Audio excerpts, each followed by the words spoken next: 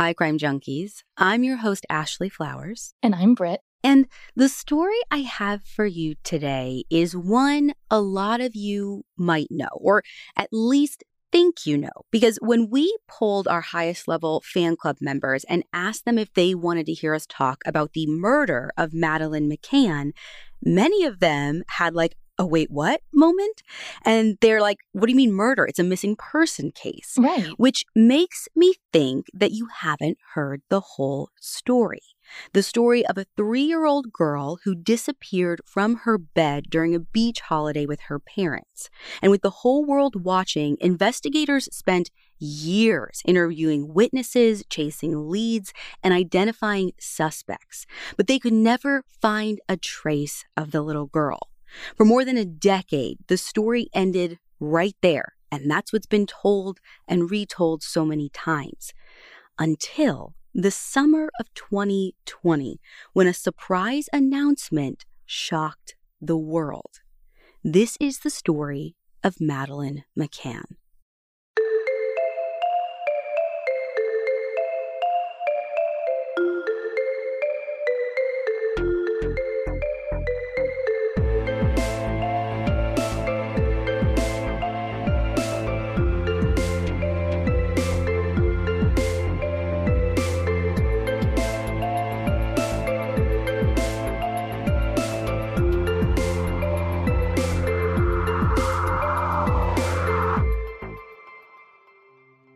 It's 8:35 p.m. on the night of May 3rd, 2007, and Kate and Jerry McCann are just sitting down to dinner at their beachside resort in Praia da Luz, Portugal.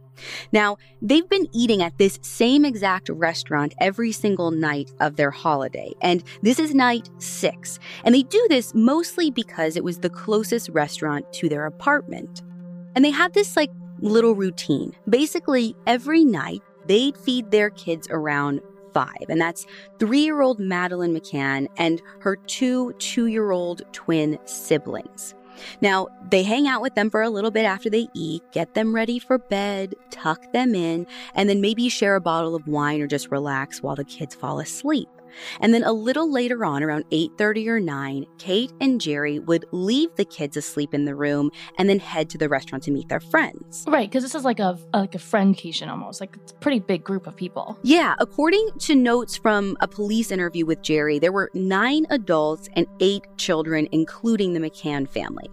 So this restaurant that they're at is a little tapas restaurant, was a 2-minute walk from the McCann's apartment. And what they would do is basically take turns leaving the table every 15 minutes or so to check on the kids. And usually they would peek into the rooms, do a visual check, but sometimes they just listened outside the window to make sure that no one was awake or upset or crying or anything. And like I said, this was their usual routine. They'd been doing this every single night of their vacation. So they had this routine down pat, and it was working for them. Were the other parents doing the same thing with their kids too? Oh, absolutely. And I mean, one of the couples even had a baby monitor, which meant that they had ears on their kids the whole time. So they didn't necessarily do the up and down routine. They only left if they heard their kids awake or crying or whatever. But there was a constant check-in with everybody's kids. Yeah. And again, this is the reason they picked this restaurant. And this is why they ate there every single night, because it was the closest to their rooms, which made it the easiest to do these regular checks. It felt safer. Now, Jerry is the first to get up and check on the kids at 9 p.m. This is less than half an hour after they arrived at the restaurant. He goes into the room through the patio door and notices right away that the door to the kids' room is open to a 45-degree angle. And this is interesting because they normally leave the door open just a teeny tiny crack.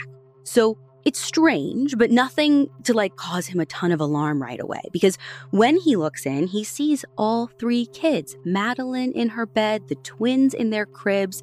Everyone is sleeping peacefully. So knowing everyone's fine, he heads back to the restaurant.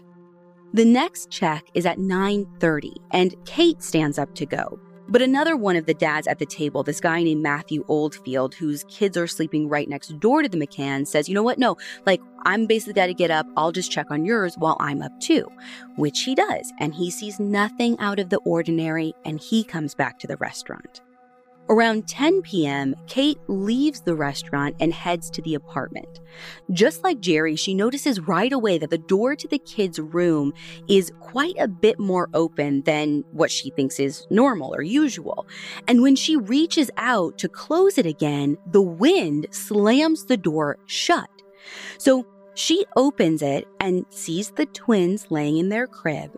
But Madeleine's bed is empty. And not only that, but the window to the room is wide open, and so are the shutters. And that's definitely not how she left them. So immediately, Kate checks the entire apartment, thinking maybe Madeleine wandered out of her bed, looking for them, looking for the bathroom. I mean, maybe that's why the door was open, right? Right. But she's nowhere to be found. So she runs back to the restaurant, totally frantic. I mean, I can't even imagine. She had to be in a complete panic. Oh, yeah, 100%. Yeah, and she's looking to go get Jerry and the rest of the group and tell them that she can't find Madeleine. And so they all get up and they all start searching right away. Kate, Jerry, and their friends, and even resort staff spend the next few minutes searching the hallways and around the apartment building, along with the pools, the tennis courts, any part of the resort that they can think of where Madeleine might be. But they don't find any signs of her. And that's when they decide they need to call in the police.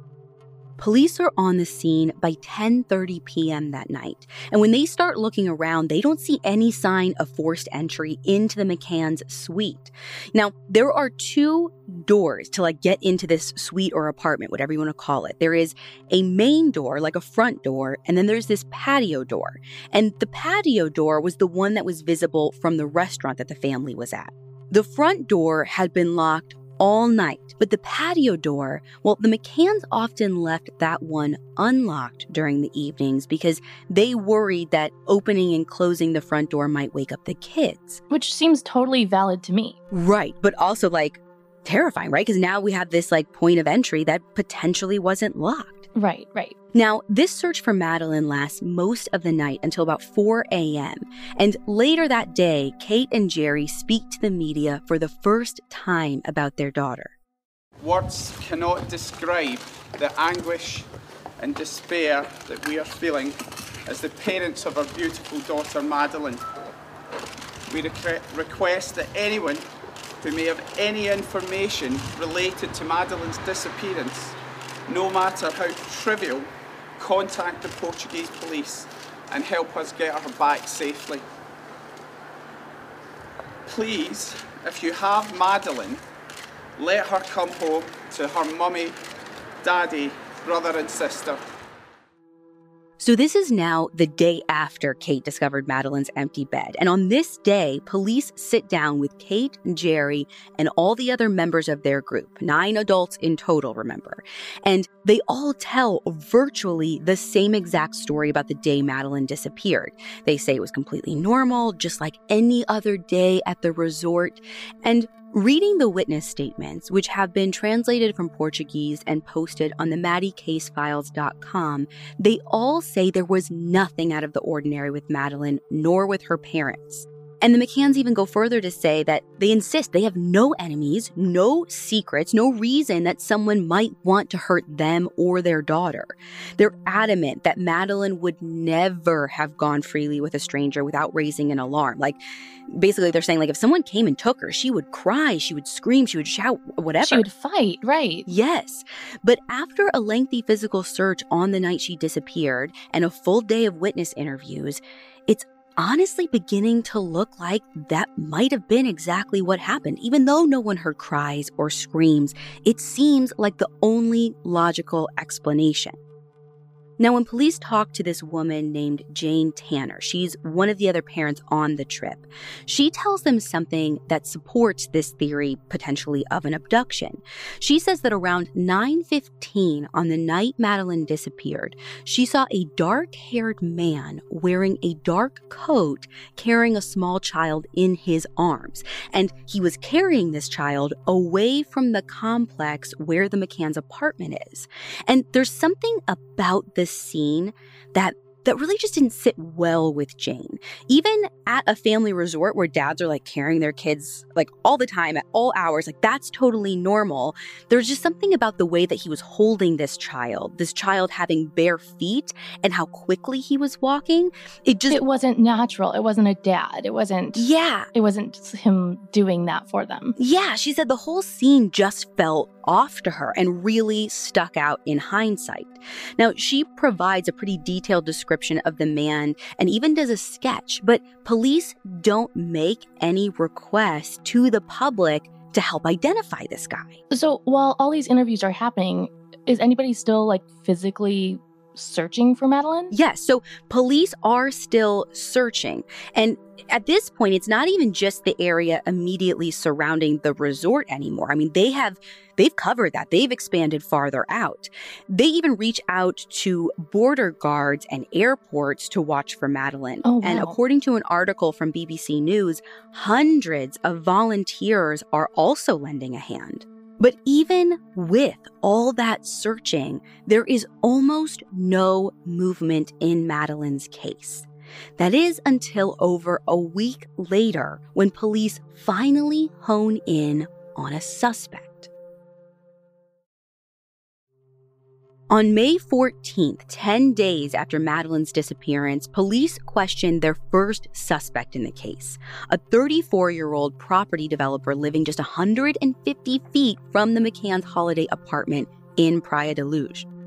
According to Dan Hall's reporting for The Sun, this man named Robert Murat actually reached out to Portuguese police and offered his help to translate for them to help with the investigation. Again, these are a bunch of people who speak English, and he kind of came forward on his own offering his help because he is fluent in both English and Portuguese.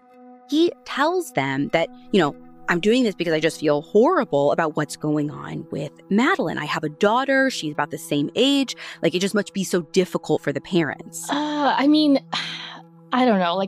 We've seen this before. I don't love it when people just decide to insert themselves into an investigation like that. Totally. And there's a fine line, right? I definitely, there needs to be good people out there. I would hope that if I was in this situation and there was someone who could kind of bridge that gap, that person would come forward. And we even support people volunteering to help searches. We get that. Right. But this seems a bit much. And police are suspicious of it too. Something isn't quite right or doesn't sit quite right with them. And then when one of the local reporters tells them that Robert has been kind of sniffing around, asking a lot of really detailed questions about the case, that's when police decide to bring him in for some official questioning. While they do this, they also search the house that he shares with his mother, which again is super close to the McCann's apartment. And one other thing is, remember that man Jane Tanner said that she saw carrying that child? Yeah. Well, that man was walking in the direction, again, I said earlier, he's walking from the McCann's apartment, but he was also walking in the direction towards Robert's house. And Jane said that she felt like the man was not a tourist, but that the guy she saw carrying the child, she believed had to have been a local. Why did she think that? So it's an interesting detail. So Jane said that the man she saw carrying the child was wearing a coat, and vacationers at the resort didn't really tend to wear heavy jackets like the one that this guy was wearing. She said, we might bring a sweater, we might bring a light jacket, but not this full wool coat that I saw this guy wearing. That's just not something vacationers tend to pack, in their tiny bag. They don't have to take up space with a coat. So police questioned Robert long and hard in connection with Madeleine's disappearance. And because they identify him publicly as an arguido, which is the Portuguese word for person of interest, the media are relentless in their own investigations and coverage of Robert. But anyone who knows this case well, and I know a lot of crime junkies will, knows that things kind of go a bit quiet at this point. We hear a little bit about Robert, and then there's no announcements, and there's no leads, and no sign anywhere of Madeleine. Right, it just kind of stops there. Yeah, and this went on like this for 3 months. And then it was early August when police go back to the McCann's holiday apartment. This time, again, 3 months later, with cadaver dogs. 3 months is such a long time, though. Like, is the crime scene even intact at that point? Well, according to reporting by Caroline Gamble for The Telegraph, the apartment sat empty for like a month, but then went right back into rotation with other tourists staying in there and like renting it out. So right, this is a resort. Exactly. So for like 2 months, people kind of were coming and going. That seems like it would really kind of taint the results of anything, let alone cadaver dogs. Well, totally. And Charlie Parker wrote a story for The Sun in 2019, like right after the Netflix documentary was released about this part of the investigation. And in it, he quotes one of the dog's handlers who says that for them, though, the length of time, I guess, really isn't a huge issue for the dogs. Right. But the McCanns weren't the only ones who stayed in that room. So I guess how would they know that the dogs were picking up Madeleine's scent or blood versus someone else's? So that's just it, right? Like, they can't. So if it had been preserved, being 3 months is like no big deal. But like, you have a ton of other people in there, and there's no way that a dog can tell, like, this is Madeleine's cadaver scent versus anything or anyone else having a cadaver scent. Right. And I'm even thinking, like, I have kids, like, if one of them cuts themselves, like, is the dog going to pick up on that versus Madeleine in this situation? Like, yeah, and the dog's handler actually said as much in an interview with Charlie Parker for The Sun. I mean, we're kind of focused on these 2 months where people are coming in and out, and like that's kind of where my mind immediately went to. Yeah. But the handler said that the dogs could actually totally pick up scent from days, months, or even years before the McCanns were even in that apartment. So just because like they're in there and picking something up, we can't prove that it was Madeleine. We can't prove it was after Madeleine. We can't even prove it didn't happen before Madeleine. But for whatever reason, they bring in the dogs anyway. There are 2 dogs. We have Eddie, who's trained to sniff out cadavers, and then there's Keela, who's trained to find blood evidence.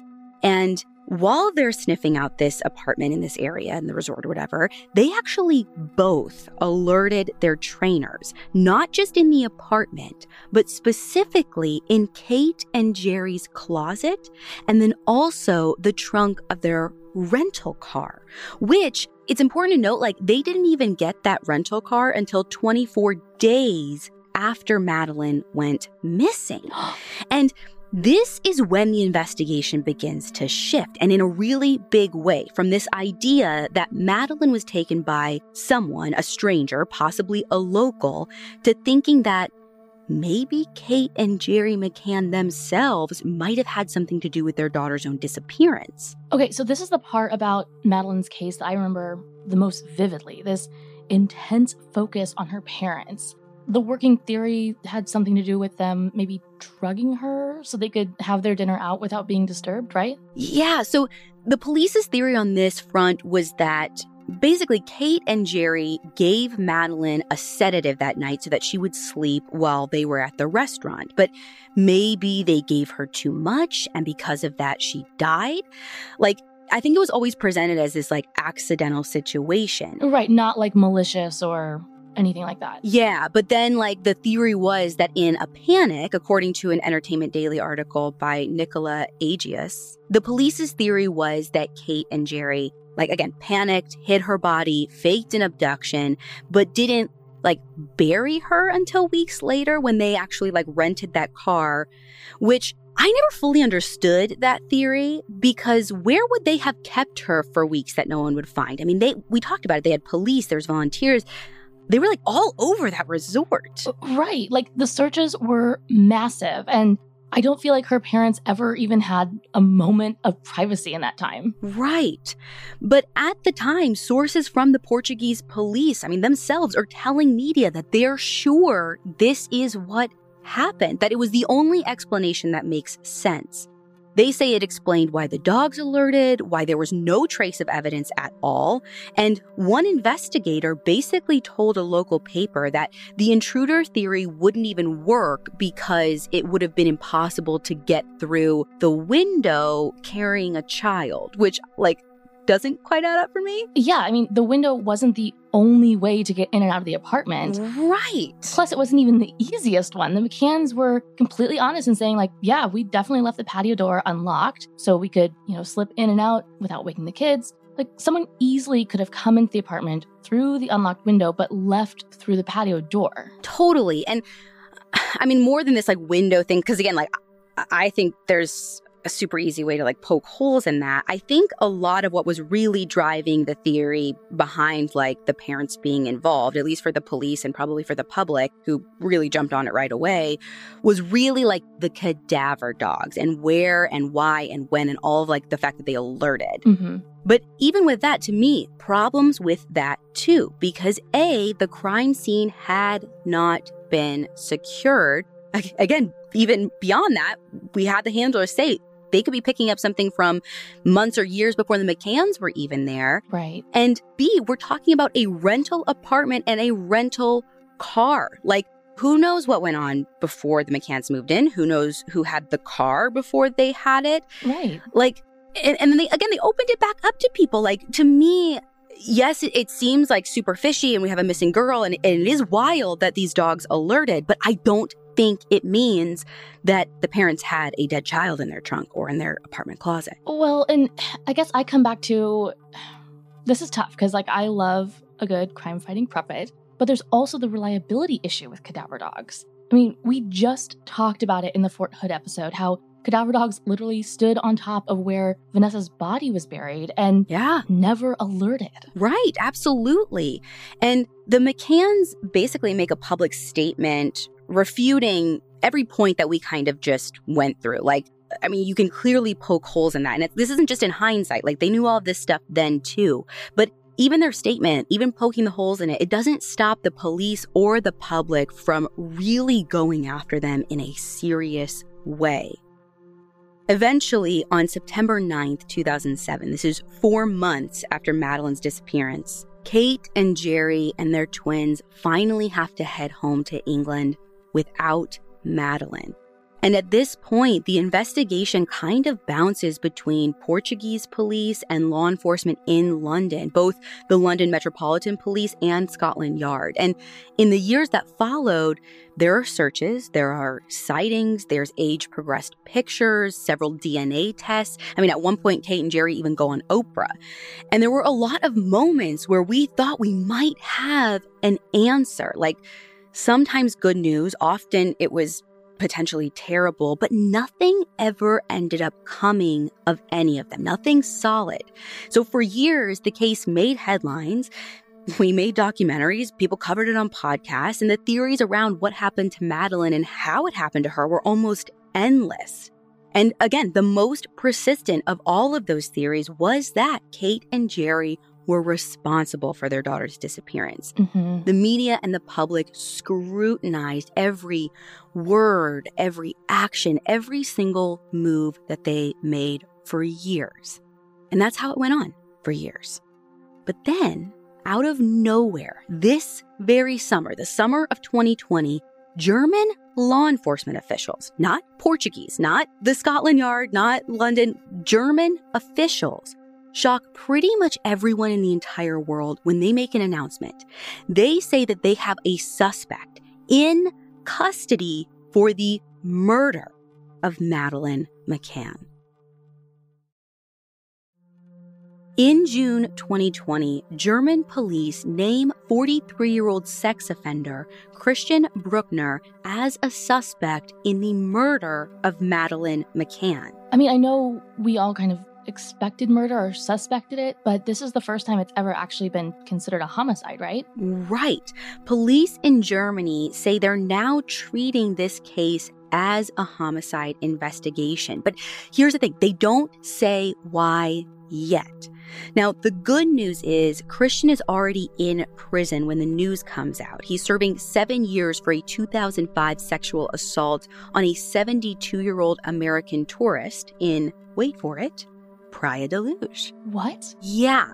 According to Kay Kelly's reporting for the New Daily, Christian was a known sex offender who traveled regularly between Germany, Spain, and Portugal during the time of Madeleine's disappearance. Police say that in 2007, he was actually in Portugal, right in the area of the Ocean Club Resort. Like, I'm not talking about the same town. I'm talking about less than half a mile away. How do they know that? Just from witness reports? Yeah, well, apparently he drove this really distinctive yellow and white Volkswagen camper van that he was actually seen driving around the Praia de Luz area in the days before Madeleine vanished. And he'd been in Portugal at that point for a while, trying to stay off the radar of German police, who had apparently been watching him constantly because of his long criminal history, which includes theft, drug trafficking, and child sex abuse. Shireen Khalil reported for the New Zealand Herald that he lived in a house about 5 miles from the Ocean Club Resort, but that he had a, quote, vile and disgusting shack, end quote, that was even closer, less than 2 miles away. But beyond the circumstantial, investigators say that they actually have evidence that puts Christian literally at the scene of Madeleine's abduction between 9 and 10 p.m. on the night she vanished. Like surveillance footage? No, not surveillance footage, but you're not too far off. It is digital evidence. They said that his cell phone was active in the area of the hotel during that window of time. And not only that, but Christian seemed to flee the area right after Madeleine disappeared. He had this second car, a 1993 Jag, deregistered. Then he left Portugal entirely, and I guess thinking that it'd be better if he took his chances in Germany, which probably should tell you something. Okay, but I'm having a hard time believing a predator, a legitimately convicted sex offender, driving a vintage VW creeper van would have never made it on any police's radar back in 2007. Yeah, and you're not the only one kind of asking these questions. So 60 Minutes Australia released an episode on this case back in June when the news first broke. And they straight up said that he just wasn't known to Portuguese authorities at the time of Madeleine's disappearance. I mean, again, he was certainly known in Germany. He's in Portugal kind of staying away from German authorities. And if it had happened in Germany, I think that they probably would have looked at him right away. But at this time, he wasn't on Portuguese radar for anything. But make no mistake, this dude is a bad dude. And not even just a bad dude. This guy had been caught and jailed something like 17 or 18 times. Oh my God. And every time he got out, he would just start right back up again, over and over and over. So you mentioned Madeleine and this American tourist. Are there any other victims that he's connected to? There are so many more. Christian was charged for molesting a 6-year-old girl back in 1994 when he was only 18. And then he quickly got out of Germany, literally running from police, and then didn't come back until 5 years later. And he did serve time for that assault. He served 2 years, but it did nothing to stop him from reoffending, because in 2017, he was convicted again of child sexual abuse and served 15 months. And then 2 years later, in 2019, he was finally convicted of that 2005 sexual assault on the American in Praia de Luz, thanks to a tip and some DNA evidence. So they were able to go back and connect him to an even older case. So I guess my question is, how did they connect him to Madeleine's case? Just because he was in the area? Well, this is where it all starts to kind of come together.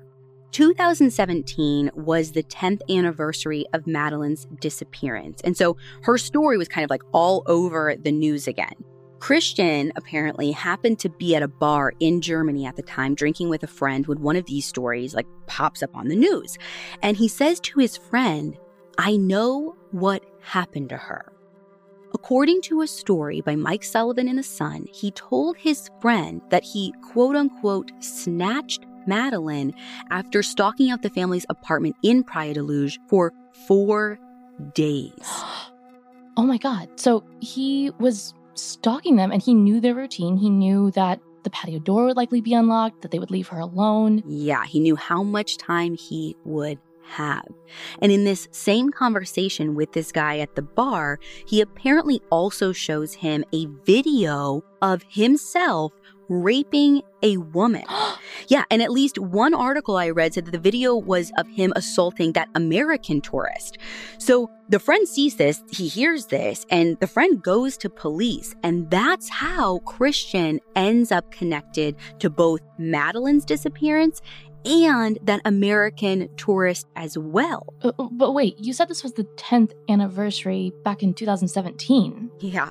So if you're wondering what exactly happened, because again, we didn't hear anything till 2020, I honestly have no idea.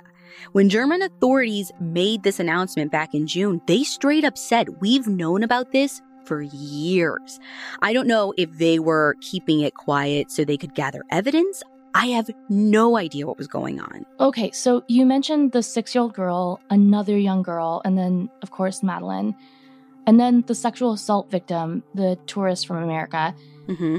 You said that she was in her 70s? Yeah, in her 70s. That just doesn't really seem to fit his victim profile to me. Yeah, I literally had the same thought and kind of did a little bit of research on this. And actually, Mark Hoffman, who's this German crime analyst who appeared on that same 60 Minutes Australia episode I talked about, he addressed this very thing. He basically said that there is a difference between child molesters and pedophiles. He said, quote, "It's really important to understand that many child molesters are not pedophiles. So for them, it's not about the young age itself. It's about weakness. It's about vulnerability, and it's about feeling some sense of power." End quote. That's really interesting. I feel like pedophile and child molester kind of get used interchangeably in the true crime space. Totally. But I totally agree with that statement. There's a distinct difference when you look at what other kind of assaults they might be capable of. Yeah, and in this case of this child molester, it gets even worse. Because as people start connecting the dots between Christian and Madeleine, a really horrible trend starts to emerge. And it turns out Madeleine McCann may not have been his only murder victim. What the public starts to learn in the days and weeks after Christian's name hits the airwaves is that Madeleine McCann isn't the only child crime he's connected to. Almost 8 years to the day from when Madeleine went missing, this is May 2015, a 5-year-old girl named Inga Garrick was with her mom, dad, sister, and 2 brothers. They're visiting another family about an hour from their hometown in Germany. And the kids are, of course, loving it. They're away from home. They're having a good time, basically having a ball playing outside together while the adults pull together this barbecue dinner. And Inga was helping set the table for dinner, which, according to reporting by Claire Duffin and Sam Greenhill for the Daily Mail, was down by a little clearing just next to the woods. And that's where she was the last time her dad saw her. She was only gone a few minutes when the realization hits everyone that no one has laid eyes on her. And so immediately, everyone's probably well, where's Inga? Where's Inga? When did you see her? When did you see her? Right. And everyone has this moment of panic pretty quick. And everyone splits up to search the woods and around the house, kind of yelling her name, thinking that she must have just gotten separated, gotten lost somewhere, kind of wandered off. But they search frantically for 45 minutes. And at that point, the sun is starting to go down. And her parents are beyond panic, beyond freaked out. Right. And they call police then to report her missing. And in very much the same story we already heard, this massive search began right away and continued through the night into the next morning. And it continued for 4 days with dogs, helicopters, searchlights, loudspeakers, even thermal imaging cameras. There were reports of as many as 1,000 volunteers that joined police to help search those 8,600 acres of woods looking for Inga. But they never found a single trace of her. So how did Christian get on the radar for this one? I'm not sure he was initially, but at some point, police learned that he was in the area around the time Inga disappeared. And in February 2016, German police officers raided the property where Christian had been living in his van. Police spent a week searching the building and digging on the property, looking for evidence related to Inga's disappearance specifically. But if they were looking for a body, which some media at the time speculated they were, they didn't find one, or at least not what they were expecting anyway. The body that they found when they were digging things up was actually the body of his dead dog. And underneath his dead dog were 6 USBs that contained a mountain of child sex abuse materials. When their search was done, police walked away with 8,000 pieces of evidence. Oh my God. I mean, we're talking not just the stuff on the USB drives, but they also found several children's swimsuits along with that as well. But here's the thing, even with all of that, there was nothing to connect Christian to Inga, which is like why this search started in the first place. Mm-hmm. The Scottish Sun reported that Christian was charged in relation to the child sex abuse materials, but not in connection with Inga's disappearance. The investigation into her disappearance was officially closed by German authorities in 2017, but they reopened it again this very summer when Christian was named a suspect in Madeleine's case. What do you mean they closed the case, though? Yeah, so I wish I had some more information on this. Like, I'm a little unclear on how it works over in Germany. Like, I have to assume it was closed due to the lack of evidence. Like, maybe, you know, there's no sign of her, there's no evidence anywhere, there's no suspects. And even with all of the searches, like, I kind of think that the case just wasn't going anywhere. And until, like, a new lead came, they call it closed. Like maybe like their version of like a cold case? Yeah, like I think, again, I think we're used to the terminology we use here in the US, where like if a case is closed, it's because like we know who did it, it's over. And unless we have answers, we kind of always hear that they're technically open, even if they're not being actively worked. Now, even though they reopened it, Inga's case is still unsolved, and it's not the only one. Authorities are also looking at Christian as a potential suspect in the disappearance of René Hossie, who is a 6-year-old who was on holiday with his parents in Portugal in June of 1996. In his case, his whole family, like, were all going for this walk, and René ran up ahead, like, just out of sight. And when his parents caught up, they don't see him, but they see his clothes there, like, just kind of in this pile, but no René. And in one article I read, his grandparents described how his footprints just literally stopped. For years, they and the police assumed that this was some kind of horrible accident, that René had decided to go swimming in the ocean, had drowned. But this is another one where, like, you know, I don't think anyone worked it for a long time. We kind of knew what happened, but this is one that has gotten reopened again now because it fits the profile of how Christian has been operating, and they know that he was living in the area at the time. Additionally, Belgian police say they're now investigating Christian in connection with the July 1996 murder of a 16-year-old named Carola Titze, who was on vacation in Belgium when she met a German man. She was last seen with this German man at a bar, and she was missing for 6 days before her body was discovered in the sand. There have also been reports that German authorities have reopened the investigation into the murder of a 9-year-old named Peggy Knobloch, who vanished on May 7th, 2001, on her way home from school. Back in 2004, a man was actually tried and convicted for her murder, but the conviction was later overturned. And in 2018, another man, a convicted sex offender, confessed to police that he disposed of her body but denied having anything to do with her actual death. FR24 News reported back in June that Christian had been released from prison just before she went missing. Now, I think it's clear there is no question that this man is a monster. But the depths of his depravity, like, I don't know that any of our listeners can truly wrap their heads around it. The episode of 60 Minutes Australia I mentioned talked specifically about a conversation Christian had in 2013 in a pedophile chat room that is just chilling. And I think it gives you, like, the best insight into this monster. So you're going to hear two men read the back and forth exchange, but I want to give a warning to our listeners that it is graphic.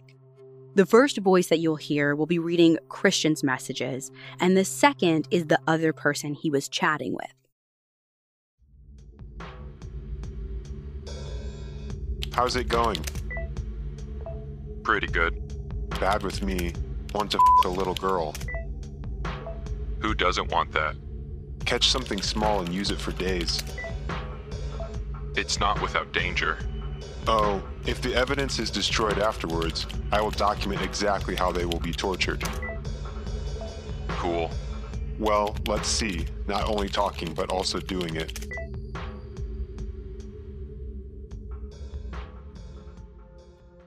Oh my God. Yeah, like I said, not a good dude. And like, no wonder they're looking at this guy for like every cold case in Europe right now. Yeah, and honestly, this man is a parent's worst nightmare. And I think I speak for every parent that has thought or had that worry in the back of their minds that makes us feel like we cannot take our eyes off our kids for even a second. Like, Yeah. just in case something is, lurking right around the corner. And Christian he was that bad thing right around the corner. And, Yeah. In all these cases that you've brought up, if he's responsible, he was literally right there in the places that people should have been safe, that they were feeling comfortable, a camping trip, a family vacation. He's the actual boogeyman. Totally. And I guess here's my question. That man that was seen holding a child and maybe kind of running away from McCann's apartment that night she disappeared, do they think that was Christian? Probably not. So they did go hard trying to identify that man quite a few times over the years. And there's still actually lots of speculation that Christian had an accomplice that helped him get Madeleine out of her room that night. So they're thinking it's probably not him. That doesn't mean that man didn't have something to do with Madeleine, or the child that person was holding wasn't Madeleine. Mm-hmm. Truthfully, we just do not know at this point. But the most definitive thing I've actually heard is sometime around 2013, unless it's changed, British investigators said that whoever that person saw, that man, that child, is probably just a dad carrying his daughter home from one of the daycare facilities at the Ocean Club. Again, this was 2013 when they kind of said, hey, we think this is what this is. We're 7 years out now with a suspect. That might change. I mean, this story is very much still developing. So we'll be watching it for updates, and we'll likely talk about the updates in our headlines episode in the fan club. Christian is in a German prison now, and he will be there for the next 7 years or so. There are reports investigators are trying to retest some trace DNA found in the McCann's holiday apartment, and I am just crossing my fingers that technology has advanced enough to get a profile to put him definitively there, and maybe, just maybe, we will finally get justice for Madeleine McCann.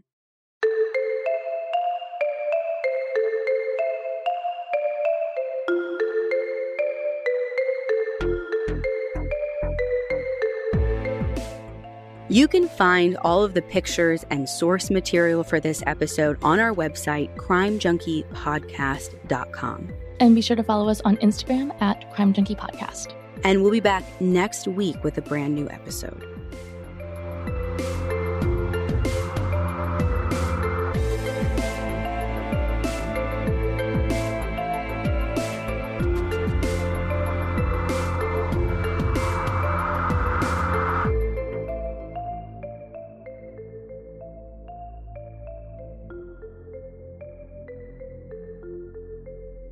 Crime Junkie is an Audio Chuck production. So, what do you think, Chuck? Do you approve?